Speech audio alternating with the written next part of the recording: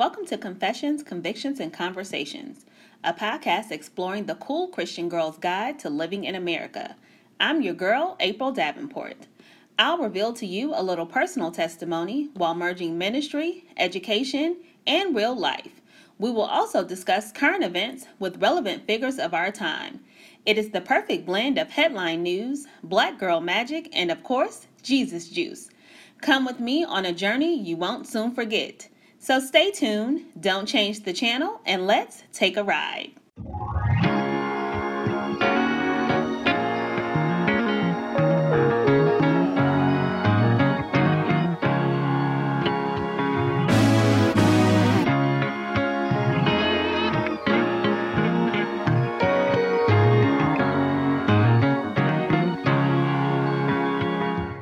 Welcome to Confessions, Convictions, and Conversations. I'm your host, April Davenport.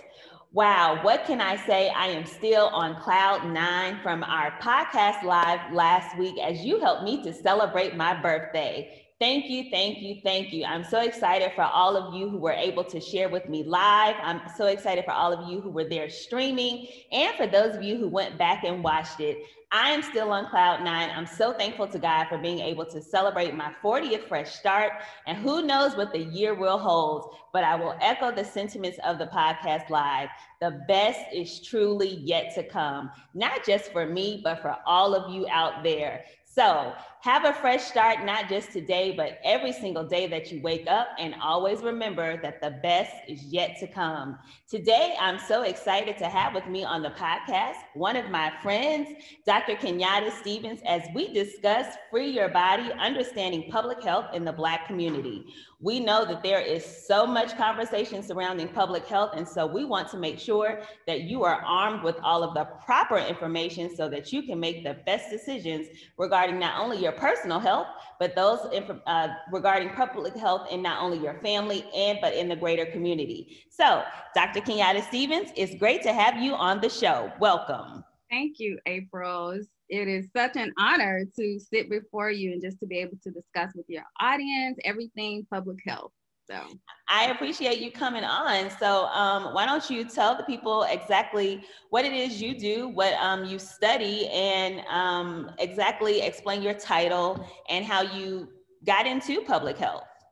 Okay, so I am currently an infectious disease epidemiologist by training. I do have previous experience in molecular biology and molecular genetics. I did research at Emory School of Medicine for about 8 years before transitioning into public health. And I have been in the public health space now for about 15 years. And I started out working in the lab, doing research, met an epidemiologist growing up in Decatur, East Side. I had never heard of an epidemiologist, and public health, really just in our community wasn't really a thing. It was teachers, lawyers, doctors, pharmacists, things like that, but nothing really in public health during the time that I grew up. And so got at Emory, working there, started doing cervical and breast cancer research.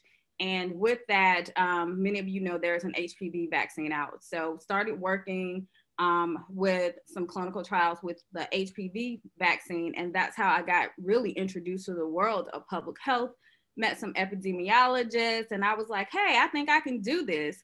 And also, a lot of them didn't look like me, but they were in our community. So I was like, well, this needs to change, because there was like that hesitancy with some of the teens with, opening up and talking to them because they didn't look like them. So working at Emory, they were like, okay, well, you can go to school. So I started in their Master's of Public Health program. And then I transitioned to the PhD program. Didn't finish there because I started actually working at the CDC. So I moved to an online program and did a PhD in epidemiology. And so now you're wondering, like, okay, so what does an epidemiologist do? Okay. So I always say, because I talk to a lot of students and especially like my family, my older aunts and uncles, they're like, so what is it that you do? So like, and so it's like a disease detective. So because I've traveled the world setting up disease surveillance systems in developing countries, And I've worked several outbreaks like Ebola. I've worked on it's like MERS, Middle East respiratory syndrome. So I spent some time in all of those countries that end in Stan.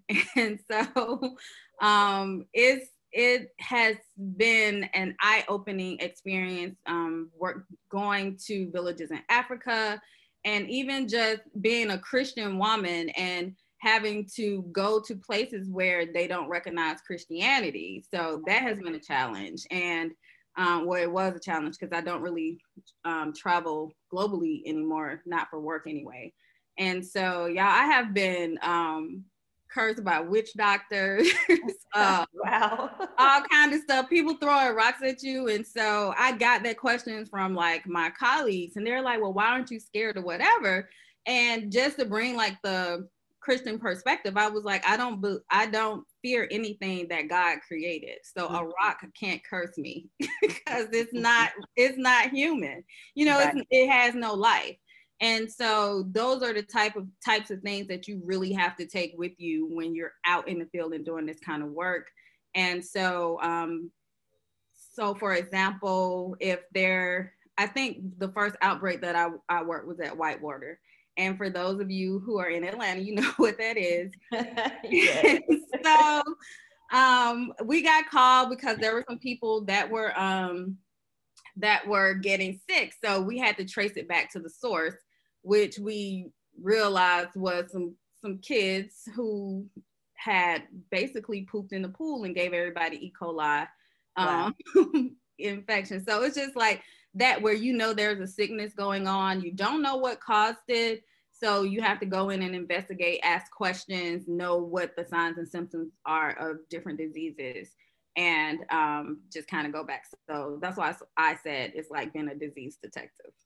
Wow, I like the way that you explained that, and I think that really helps to give people some kind of basis and grounding, because, you know, many people think that, you know, with the outbreak of COVID, and, you know, we'll get to that in a moment, that public health and epidemiology, vaccinations, that many of these things kind of just took place. But as you know, definitely explained, you know, of course, science has been around, right? Epidemiology has been around. The study of disease and infectious diseases has been around. So this is nothing new. But of course, this is just really, it's coming to the forefront for a lot of people because people have really kind of ignored the subject of public health. So why would you say that it's very important for people to be educated about the subject of public health, not just for their own personal health, but for the greater good? April, that's really a good question. And I have been, since the pandemic started, because Black people were like, this is a shock, you know, this is something that we weren't prepared for, but this is not even our first pandemic. Right. Because we've had the swine flu, Zika, those were pandemics. They just didn't affect our society as, you know, worse as bad as COVID has been wreaking havoc. And so basically public health is the pulse of the community. And we have put, especially in the Black community, we put so much emphasis on medical doctors and medicine. And we think that's where our health lies, and it doesn't. So public health is about intervention and it's about prevention. So we go out and we find out what's going on in the community, and we try to prevent it from happening. We try to intervene to keep diseases from spreading, whereas medical or clinical health is basically just treating. So after you've gotten sick, they're just treating. They're not going back out into the community with interventions or preventions. You get sick, you go to the doctor, they give you medicine for that illness at that time, but they're not tracing it back to your community to say like, hey, there's contaminated water, or, you know, there's lead or mold or something like that. So that's where public health comes into play. And when I say it's the pulse of the community in terms of the health status of the people in your community. So that's definitely one reason why it's very important. Would you say then that there is a disconnect between public health and private medicine? Are the two not functioning together in order to make sure that the community is beating well. If you want to say that public health is the pulse, then you want to make sure then that if it's the body, right, if the greater body needs to function well, would you say that there's a divide between, and we know that some of that divide is economics, right, is money. There's a divide there. But would you say that there's a divide even in intention, maybe? It's April, it's very broad, because we all know that there's like a crisis with maternal morbidity and childhood mortality when it comes to even just giving birth for Black women. And right. It's because there's a lack of understanding of culture. And so even with just regular treating of people, like I have a colleague that does medical transcription for doctors, and they're sitting there and they're listening to the conversation between the doctor and the patient. And if, there are certain colloquialisms and just, certain vernacular that's specific to the Black community that the average doctor wouldn't know. So when a patient is describing what happened or what's going on, the doctor, there's a very broad disconnect. And so even in that space, and because of that, now she's pursuing a public health degree, because she says that there needs to be something that binds the two worlds together, because there is a divide right now. And not just with health, even with just treatments. And with the opioid epidemic, where that plagued the Black community forever, but it wasn't until, housewives of other persuasions started having issues with it. And then that's when it became an epidemic. But when it plagued the Black community, it was just, there's nothing wrong. They were withholding medications. It's just, it has deep roots into a lot of the socioeconomic disparities that's really running deep within the Black community veins. So what do you think is, obviously there's no one answer, there's no solid answer, but how do you think you begin to remedy that those issues, and not even between the structural systems, but even just with the community? How do you begin to disperse the knowledge that public health is so important? Because what's happening in our school systems, right, with our children, how do we begin to raise up children that are more knowledgeable about public health, that understand even epidemiology, so they're not like getting to college and having to wait to see someone like you to understand that, one, this is a field of study, that, this is a possibility for something that you to go in. Because I tell my students all the time, like there are definitely more than 5 careers, right? There are 1,000 of careers that you can go in. Yes. With, public health certainly being one of those fields. But so what would you suggest as something, maybe 1 or 2 remedies that we can go into to help educate our people more about the field of public health?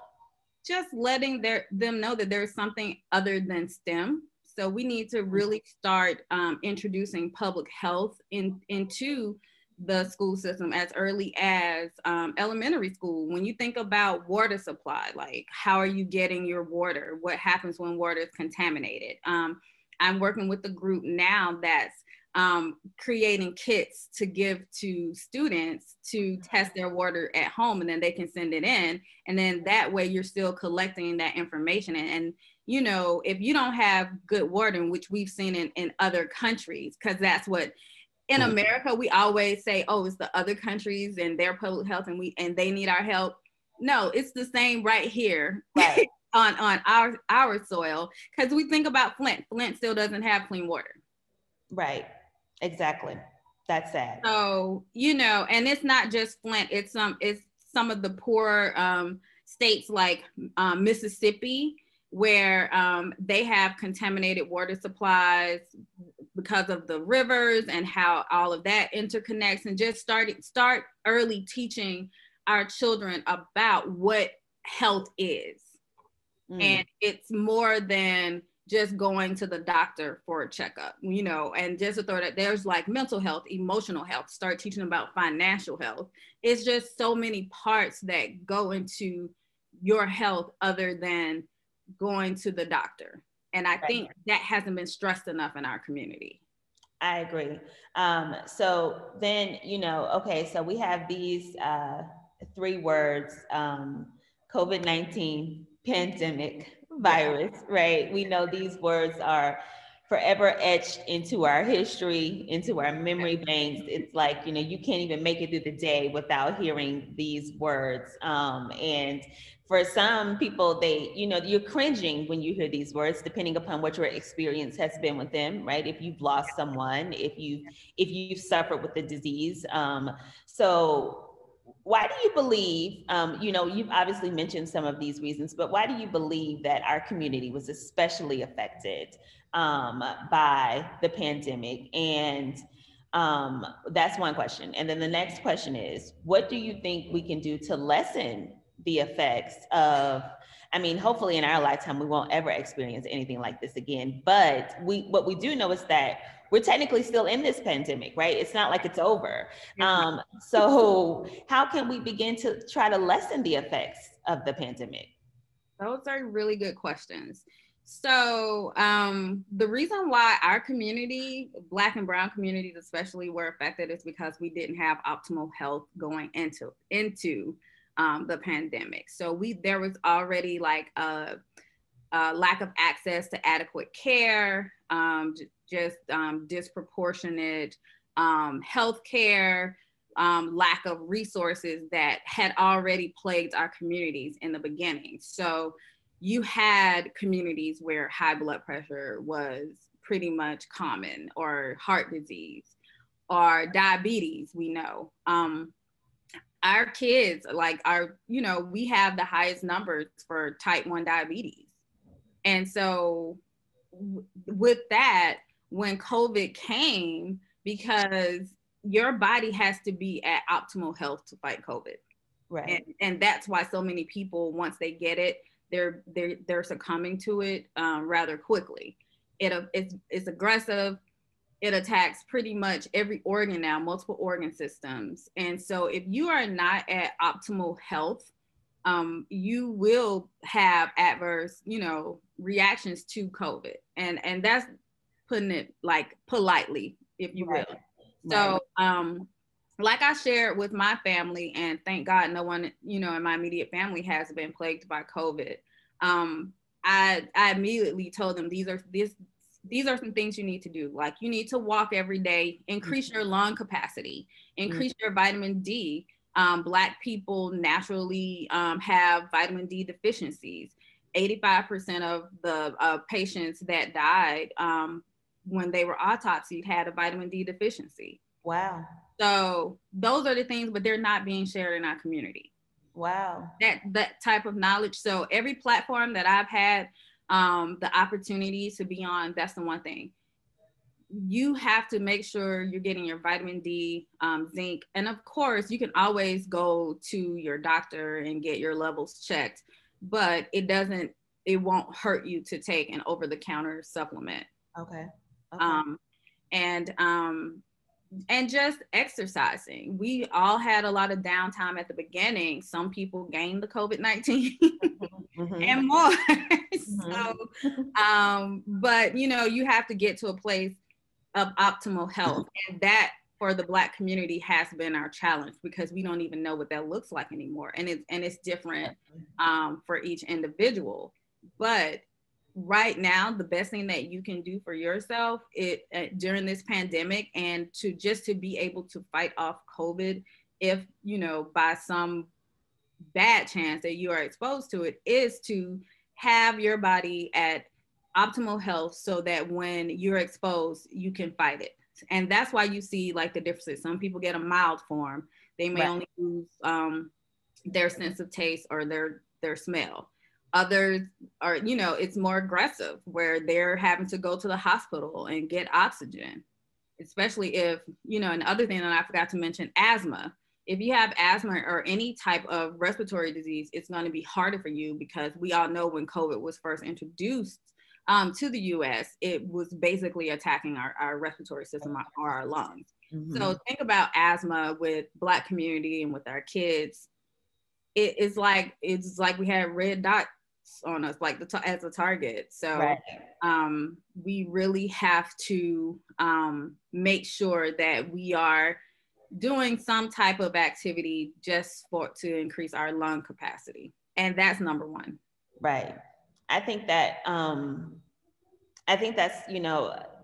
some things you mentioned are very accurate, because many people don't know what's happening inside of their bodies. I think that, you have a lot of people in our community who don't make it a priority to stay on top of their own health. They don't maybe, get regular exams, physical examinations. They don't go to the doctor regularly. And even still, being in tune with your own body is one thing. And, you mentioned about the lung capacity. I think that's very, very important. And I know, one person who in my family was very close, she really, really got sick, and is still having some adverse effects because of it. And the lung capacity is why, because she was really having a lot of difficulty breathing it, and still is. And her doctor mentioned her about the walking and trying to really strengthen her lungs. And that's something that, like, you can't just look at yourself in the mirror and see what your lung capacity is, but I definitely agree with that. And so now, obviously we have the vaccinations out. And so it's like, now we're fighting another battle, because we're trying to educate our people about the pandemic and the virus and public health. And then now we're also trying to educate our people about vaccinations. And so, it's like there's constant battles happening in our community. And some of it is because I think there's so much misinformation out there. And it's like, we don't hold on to the good information, we hold on to the misinformation, and we will ride that for so very long. Absolutely. And so it's frustrating, because what happens is that we have this misinformation, and then people make decisions based off of misinformation, and some of those decisions can be very costly. So before we get into the specifics of the COVID-19 vaccine, let's talk about vaccinations, period. All right. And, just help our people understand what a vaccination is and what it does and how it can benefit, our community, public health, and how it can benefit, especially in this case. Okay. So we've all been vaccinated, because now, your kids can't go to school unless they have like their shots, or those are vaccines.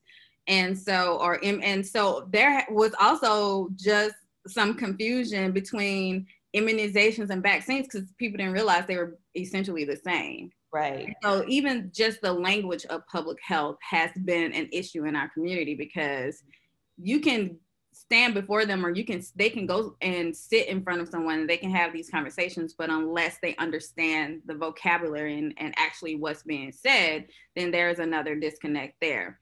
Right. So immunizations, vaccines, basically the same thing. So vaccinations work by introducing a part of the virus into your body so that your immune system can recognize it and create antibodies to fight it if it's ever seen again. So that's my simple explanation, because when, I've seen people talking about, the T cell, the B cell, people, they don't know what that is. So, some vaccines give you inactivated forms of the virus. There are certain flu shots that do that. So that, because that's the only way that your body is able to recognize it. And so it's not an active, except one year a couple of years ago, when they put the flu vaccine out, they forgot to kill some of the virus and some of the bacteria. It was dormant, right? Yeah. I will say that. So it's not God, it is science. It's science. So yeah, so essentially that's what it is. So it's almost like, once you learn when something smells bad, you're training your body to say, okay, if I open this milk, I know what spoiled milk smells like. And so essentially that's kind of what an immune response is, training your body to recognize bad things or specific viruses and then create an immune response. Okay, I like that simplified version. I think people can understand that. And I always, and that's my other disclaimer, April. I was like, if someone is sitting before you and they can't explain something to you where they're supposed to be a subject matter expert in terms that you can't understand, then run, because something's wrong. Okay, I like that. Yeah, and I think that's what the issue is, that you have so many people who are looking for an explanation when they already don't, when there's already mistrust. You need to be able to create trust. And the best way that you can do that is with understanding. And so, you have so many people who may or may not have the opportunity as of right now, but the people who do have an opportunity, you definitely want them to be able to have as much education as possible to make a sound decision. And what you don't want people to do is to make decisions based on misinformation and wrong information. And so, another thing that we hear so much in our community is, people quoting the Tuskegee experiment, and so let's talk about it's Black History Month. Let's talk about the Tuskegee experiment. And so tell our people, what is, since you explained the vaccination in such a simplified way, just explain what the Tuskegee experiment is and why it is different from getting a vaccination for COVID-19. Yes. So, and it's funny because, April, I'm also an adjunct professor of public health. I teach and a master's in public health programs at 2 universities. And so this is something that my students, because the majority of them are not minorities, that they needed to know and understand. Some of them didn't even bother about completing it.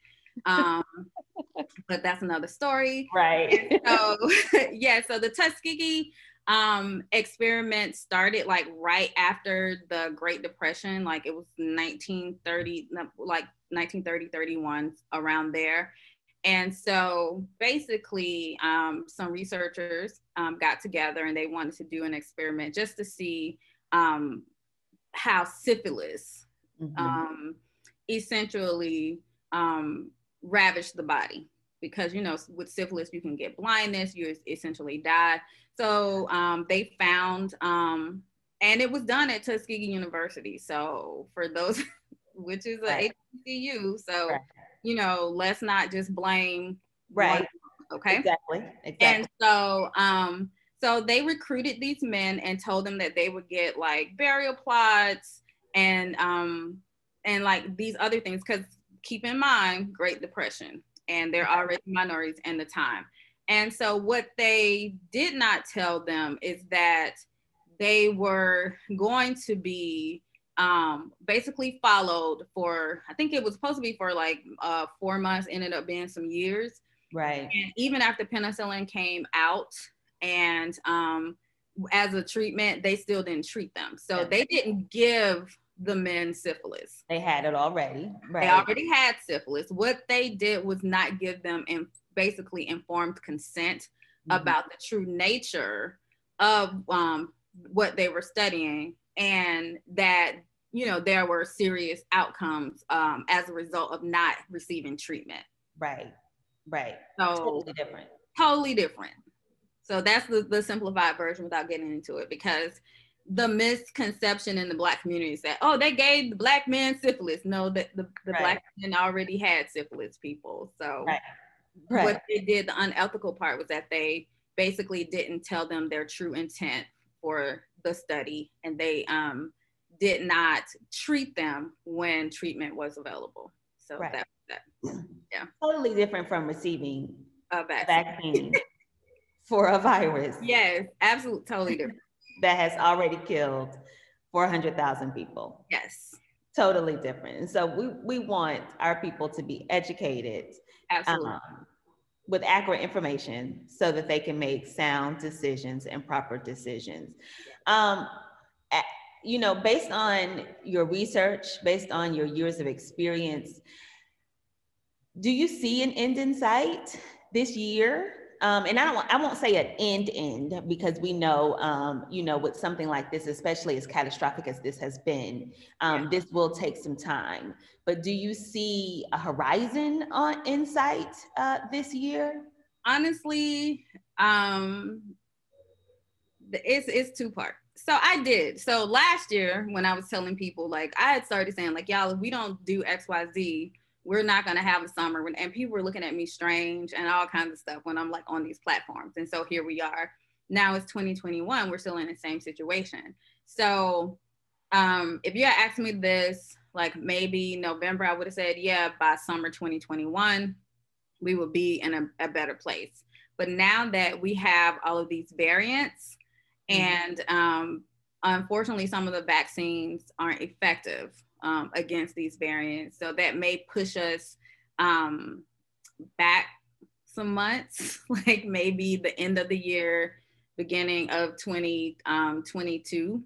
As far as like seeing, like starting to navigate in a, not a less stressful environment when it comes to spreading the virus, because we know that the UK strain is more virulent, and that means that it's more easily transmissible.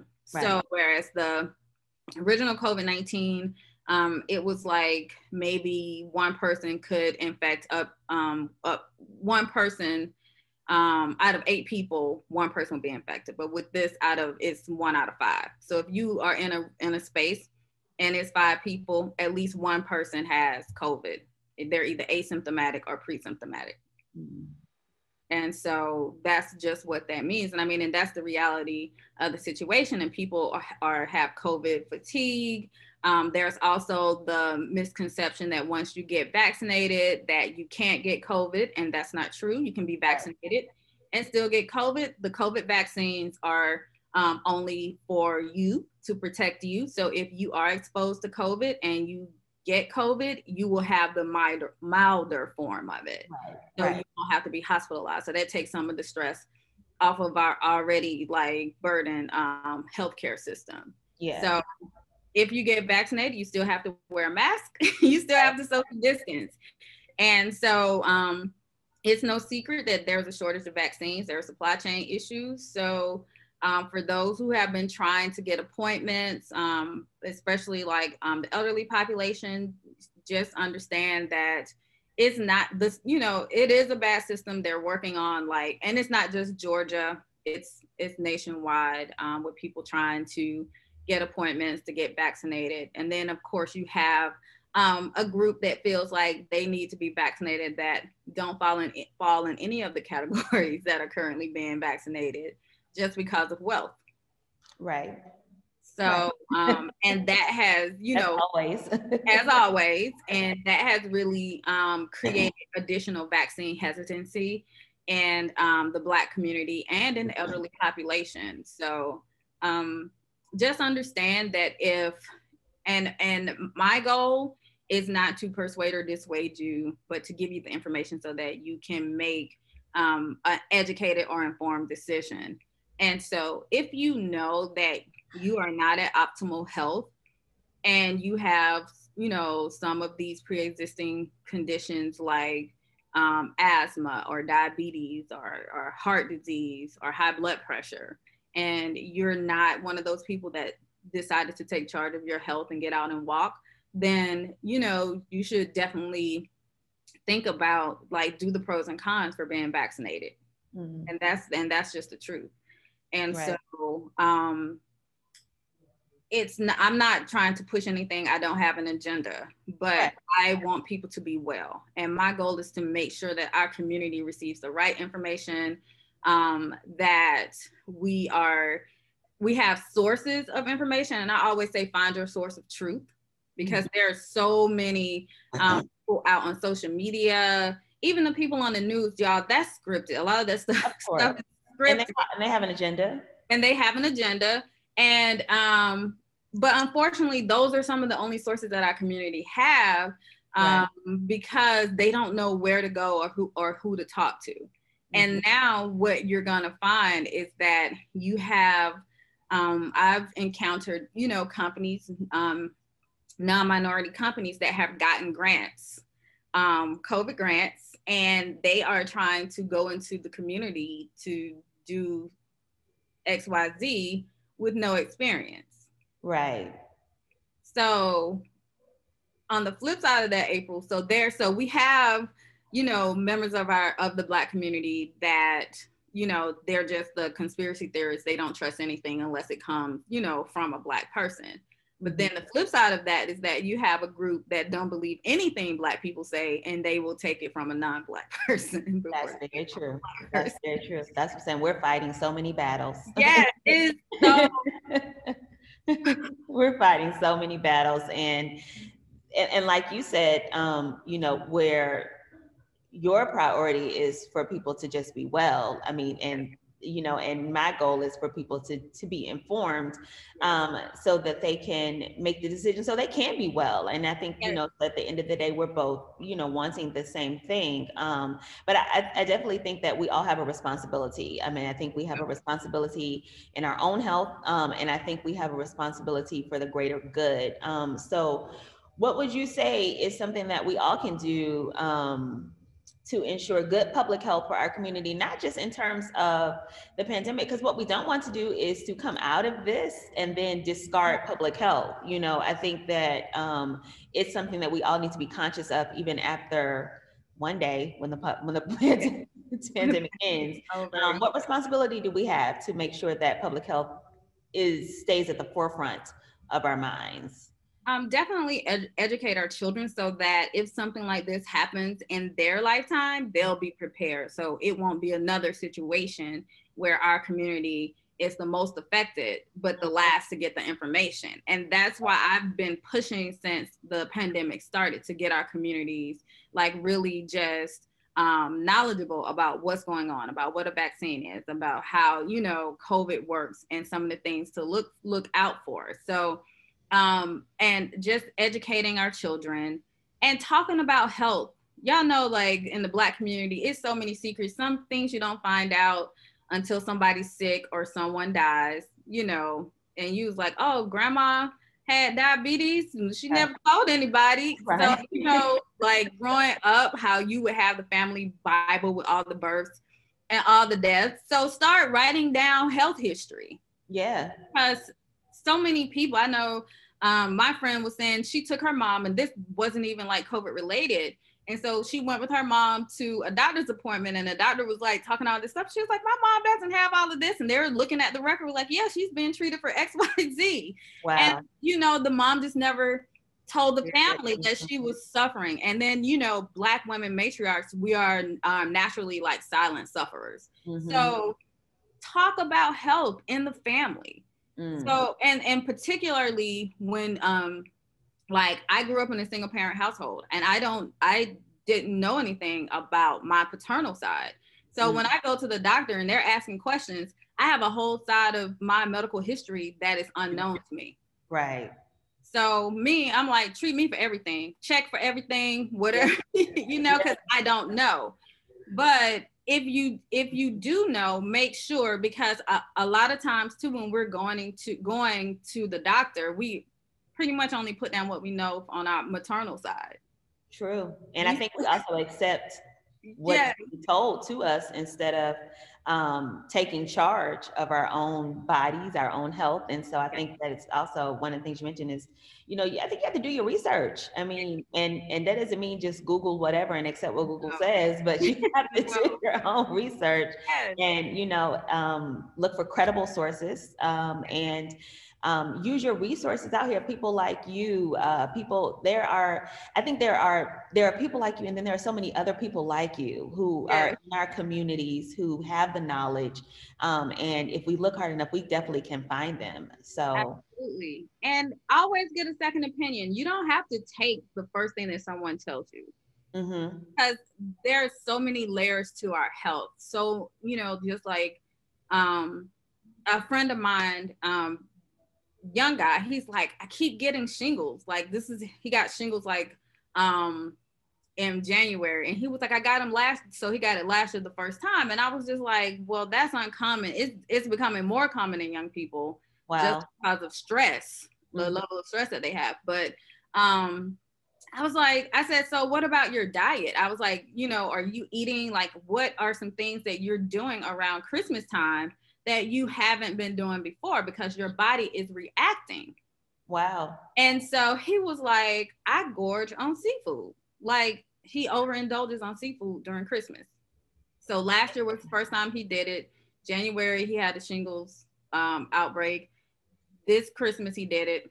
January, shingles outbreak. And I was like, okay, you need to increase this, decrease that, because seafood, some of, you know, the minerals found in seafood actually will cause a shingles flare up. Oh no, I didn't. He didn't either. And he was like, and I was like, well, what did your doctor say? He was like, well, my doctor, he said, I went to the doctor and just told him I needed shingles medicine. And I was like, y'all didn't like try to investigate, right? Because if you, particularly if you know you're not overly stressed or, you know, and you're relatively healthy. So our bodies are created to self-heal, but our bodies also let us know when we are indulging in things that we shouldn't too. That's good. I mean, and I think it brings back full circle something that you said at the very beginning, in that one, that you were a disease detective, and that, you know, public health is doing the prevention, is doing the studying, and that, you know, and not to say that there's anything wrong with medicine. There's not, I'm not saying that at all.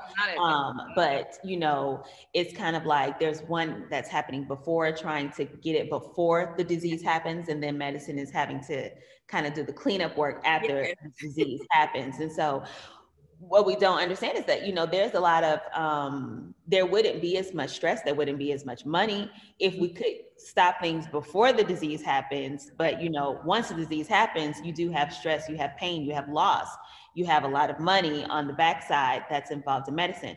Both equally important. I'm not saying that at all. Both, you know, medicine, public health are equally important, but we have begun in our society, we live in a capitalist society, to put a lot of stress on medicine. And I think that, you know, it's equally crucial. And if the pandemic has taught us one thing for sure, that we begin to put more emphasis on public health so that we rise it to the same status as medicine.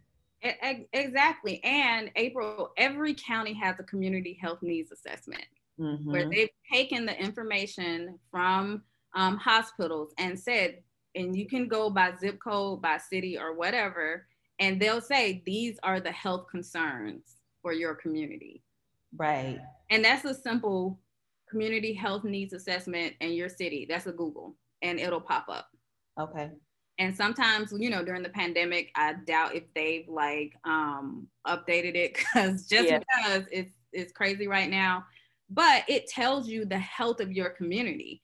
And if there's something on there that you know that's plaguing your specific neighborhood, or you know that there are certain people that in your church, in your community, that's suffering from something, and it's on that list, you can go and say, okay, how much money has been allotted for this? Because they get money for that. Right. But if the Black community, the Black, you know, neighborhoods in these cities don't go in to advocate and request that some of that money be allocated to their specific neighborhoods, then it goes to the people who has the knowledge. Wow, that's good information. And you know what else it makes me think about is that every county, every state, of course, has a state health department. And I think one of the other things, you know, we talked about needing to change the language. There's such a misnomer that the health department is only for people who can't afford healthcare. Right. But the health department is doing so much more than just servicing people who don't have private healthcare. So I just think, you know, there's so much conversation surrounding this topic, so much conversation needing to go into, and so much education needing to go into public health. So I got to have you back one, and then I can have Michelle on here too. Yes, definitely discuss more, because our people really need to be educated and informed, so that, like you mentioned, we don't want a pandemic to happen again, but we don't know what is in the future. And what we definitely know is that we don't want our community, our people, to be greatly affected more than any other community. And so the best way we can do that is to have the education and the knowledge now, so that we're already prepared for what is to come. Preparation, prevention. And that way, if something happens, or if like I said, this isn't the first pandemic and people are like, oh, this, and I'm like, but they've forgotten. And that's because the president that we had during those times, President Obama, had, because he understood that. So he had, and I actually worked on one of his task force for global health securities. So those things were already in place. Now they were dismantled later. Right. So, which is why we're kind of in the state that we're in, but we are a mobile society now.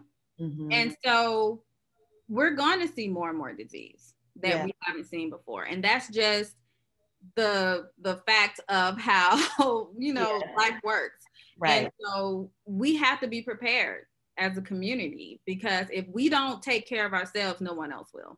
And that's why I'm out here talking and sharing. And I'm thankful that, you had me on, just so, because this is a different platform that I've, been on before, and you have a different audience. And so hopefully someone can share, or, and just say, hey, did you know this? Or did you know, or these are the conversations, because, our community, if it's not a barbershop, we have to think about how information is dispersed. Barbershops, hair salons. Sure. And the more people that know, then the more people they can tell, and the more people they can tell. And then hopefully, we can touch as many people as possible. So we appreciate the work that you're doing. We appreciate you taking the time out, because we know that it's a busy time for people like you right now. So we appreciate you taking the time out to come on Confessions, Convictions, and Conversations. And again, we will definitely have you back. And we know that, we're still in the height of this pandemic. So we are definitely praying for you, praying for your mental health, your emotional health, and your physical health. And we hope that, we all will be able to live to see the other side of this. And so my motto, live to fight another day. Live to fight another day. Live to fight another day.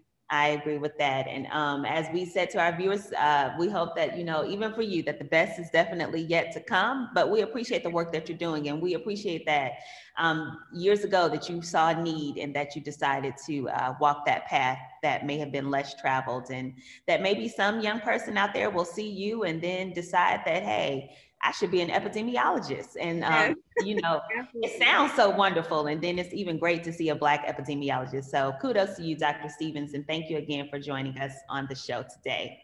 We appreciate you. And thank you so much for listening. Thank you so much for watching. We hope that you learned something, that you will be better informed, better educated, and that you will indeed share this information with your family, with your community, so they too can be informed and educated, because we want you to free your body. And we want you, as Dr. Stevens said, to live to fight another day. So remember to catch us next time, same week, same time. But before you go, let me pray for you. Dear God, thank you for the people in my army, and thank you for Dr. Stevens. Help her to continue to fight the good fight of faith. Thanks so much for watching. See you next time. Thanks so much for tuning in to Confessions, Convictions, and Conversations. We are just getting started, so make sure to connect with me on social at AS Davenport and at Fresh Start Fridays. For more information on the podcast, please visit www.asdministries.org. Also, don't forget to subscribe to the show and be a part of April's Army. Remember, any time is a good time to confess the Lord Jesus Christ as your personal Savior, live by your own personal convictions, and it's always a great time to have a good conversation. I'm your girl, April Davenport. See you next time.